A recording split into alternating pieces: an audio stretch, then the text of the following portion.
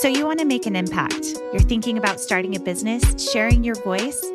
How do women do it that handle motherhood, family, and still chase after those dreams? Well, listen each week as we dive into the stories of women who know. This is Call Me CEO. Hey everyone, it is Fearless Friday, and this is Camille Walker with Call Me CEO. Today we're going to talk about something that I get asked about a lot, which is self-compassion.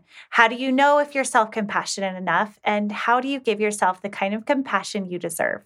Well, I'm going to break it down to 7 rules to follow really quickly and easy wins where you can find more self-compassion today. Number 1, I want you to think about what makes you unique. You know, each of us has different experiences that we've gone through. And the more I've been a mother and the longer I've lived my life, I realize that any judgment that I felt in the past is often because I have not yet experienced what that person is going through. And I will oftentimes, in my younger years, and even as I continue, see things and look at things in a way and think, why would they do that? Or why would they choose that? Or why is their child out of control? And then you get older and you experience those things and you become smarter and you become compassionate. You see that person going through that thing, seeing that person with a child that's tantruming or having the issue, whatever the case may be, and you have compassion for them. Well, I want to challenge you, my friend, to think about the things that you're experiencing as a mother and imagine, if you will, what you might say to yourself in the future.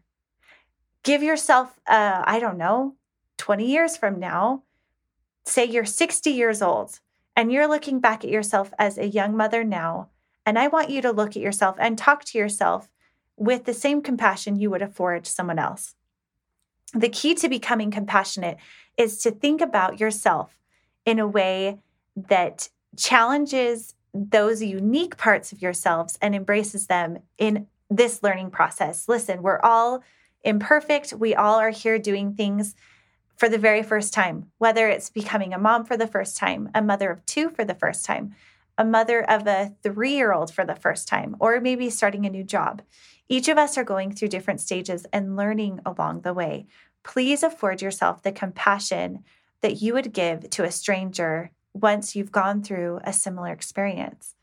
I remember once when I was a mom of 3, and goodness, I think being a mom of 3 with 2 in car seats, a new nursing baby, carrying a toddler, and having to get to and from places. And I had a circumstance in the parking lot where I couldn't get things together. Kids were running all over the place. My baby was crying, and I had a mom that came up to me and just said, "Hey, is there anything I can help you with? I've been here before and you are doing such a good job. Like, what can I help you with?" And it was such a wonderful extension of her to take that time to recognize me and see herself in that moment and reach out in a way that a loving person would. And that's the kind of compassion that I want you to understand that you're developing for yourself, and you can talk to yourself in that same way. Number 2, I want you to let go of the things that you cannot change. There are so many things in this world, especially as a mom, that we simply cannot change. We cannot control the way a child wants to potty train. We can't control the way our teenager wants to sleep in the morning. There are things we might want them to do and teach them to do, but at the end of the day, that child is going to go to the bathroom on the toilet when they're ready, when they're good and ready. I don't know if you've been in that situation, but for me, it is so easy to get wrapped up in what it is that I want my child to do. And sometimes there are things we simply can't control. So that's my number 2. Number 3 is to identify your strengths. Now, with identifying your strengths, I really want you to sit down and grab a pen and paper. And with your strengths, I want you to turn this into a gratitude practice. Because I have found that when I take a minute to sit down and think about the things that are good or the strengths that I do have and tie those in with gratitude, I often find that those are the times that I really feel more connected to really what's going on in the present moment. I think a lot of times it's easy for us to see all of the things that could be going wrong or all the things that we could be doing wrong. But when we take a moment to think about our strengths and what it is that we have to offer with those strengths, we are much more able to combat the day or to come at our problems with a fresh new perspective. If you're looking for more flexibility in your life, have you ever considered what it might be like to run a business of your own from home? That is why I have created VA in 90 Days, which is a program to help you learn how you can do virtual assistant work from home, setting your own schedules, finding your own clients, being your own boss, and doing things from home that help make another business owner's life that much easier. This program has everything you need from A to Z: how to set up your business, how to discover your marketable skills, and also how to set up clients that will love and rave about you while all setting your own schedule. Tune in to CamilleWalker.co to learn more about how you can set up your own virtual assistant business today. Number 4 is to set goals. Now, this I give you with a little piece of warning, because by nature, I tend to be a goal setter to do all the things.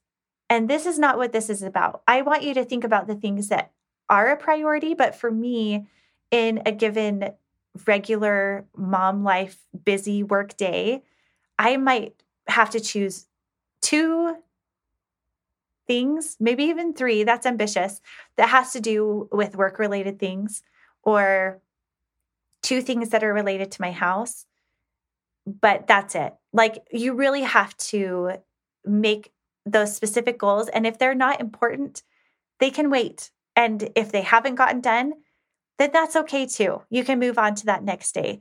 When you're setting a goal, I want you to set goals to set time for yourself, to really set goals to take time to reflect on what you have gotten done and embrace those in-between moments. That is really what life is made of. And getting those things done, those in-between moments, those are the kind of goals I want you to set. So sit down and think about what those goals are. Number 5 is to celebrate your accomplishments and to really appreciate the time that you have put into whatever those goals are. When you're checking those things off the list, take a minute to pause and pat yourself on the back and think, I did that. And really celebrate those moments, because if we're not taking time to celebrate, that teaches our kids as well that we're here to just be doers of things and not actually live in that moment. So really take time to celebrate. Number 6 is to prepare. Now, I don't know about you, but weeks that I don't prepare for my week ahead, I find that I feel more frazzled and I'm harder on myself. So if I'm going to be more compassionate with myself, it always turns out better if I have somewhat of a plan in play. So for me, that's taking 5 minutes the night before to review with my husband what's happening the next day. On Sundays, we take time to review the week and talk about things that we need help with each other for. And I do this with my kids as well. We really try to plan and prepare. Grocery delivery saves me every week. And I think it's things like that can really help you ease anxiety and stress. And we know that if we are practicing self-compassion, we offer ourselves less anxiety and less depression. So giving yourself that space to just plan as best you can, but also be willing to, let things go. Like we talked about, number 2. Number 7, and this is the most important, is to be kind to yourself and to think positively. There's so much power in our minds, and self-compassion is the only way to really live our lives, because we are with ourselves all of the time. The space that you keep in your mind is literally where you live. I was explaining this to my daughter just the other day and saying, wherever you go, no matter where you are, if you're in the school bus, if you're in your classroom, if you're at home, you need to become best friends with the person that lives inside you, because no matter where you go, there you are. And she thought that seemed really kind of bizarre. Like, well, why would I need to be my own best friend? And I think we oftentimes forget that there is so much strength that can come from really appreciating ourselves and talking to ourselves in a way that is compassionate. One of the leaders in this way of thinking is Kristin Neff. And she says, for example, rather than saying, I'm a patient and understanding mom to my kids, think I'm going to be kind to myself. Okay. Another thing that she says is rather than saying my body is amazing just the way it is and I accept myself this way, think I'm going to treat myself the way I would treat my very best friend. Do you see those slight twitch changes that she made where she talks about it's not only about accepting and loving yourself, but simply treating yourself the way you would a best friend. And I think if we can allow ourselves to think of ourselves that way and challenge those negative thoughts about, if I'm feeling this way about any given certain circumstance, explore those feelings, but also challenge yourself. What else could be true about what you're giving of yourself as a woman, a mother, a wife, a partner, a sister, a cousin, whatever it might be, and allow yourself that grace of knowing you have so many unique, wonderful things about you. You are not here to simply do a task list. You are here to be and to love and to live. So I hope, my friend, on this Fearless Friday, that you take these challenges and just pick one. Maybe it's just to recognize your strengths. Write down your strengths today and think about what it is that you appreciate about those strengths and that gratitude that you have for those strengths. I love you. I'm here for you. I'm cheering you on. I hope that you find peace within knowing that you are exactly who you need to be and you're amazing. Bye. If you enjoyed this conversation, I'd love for you to join me online on Instagram at Call Me CEO Podcast and CamilleWalker.co.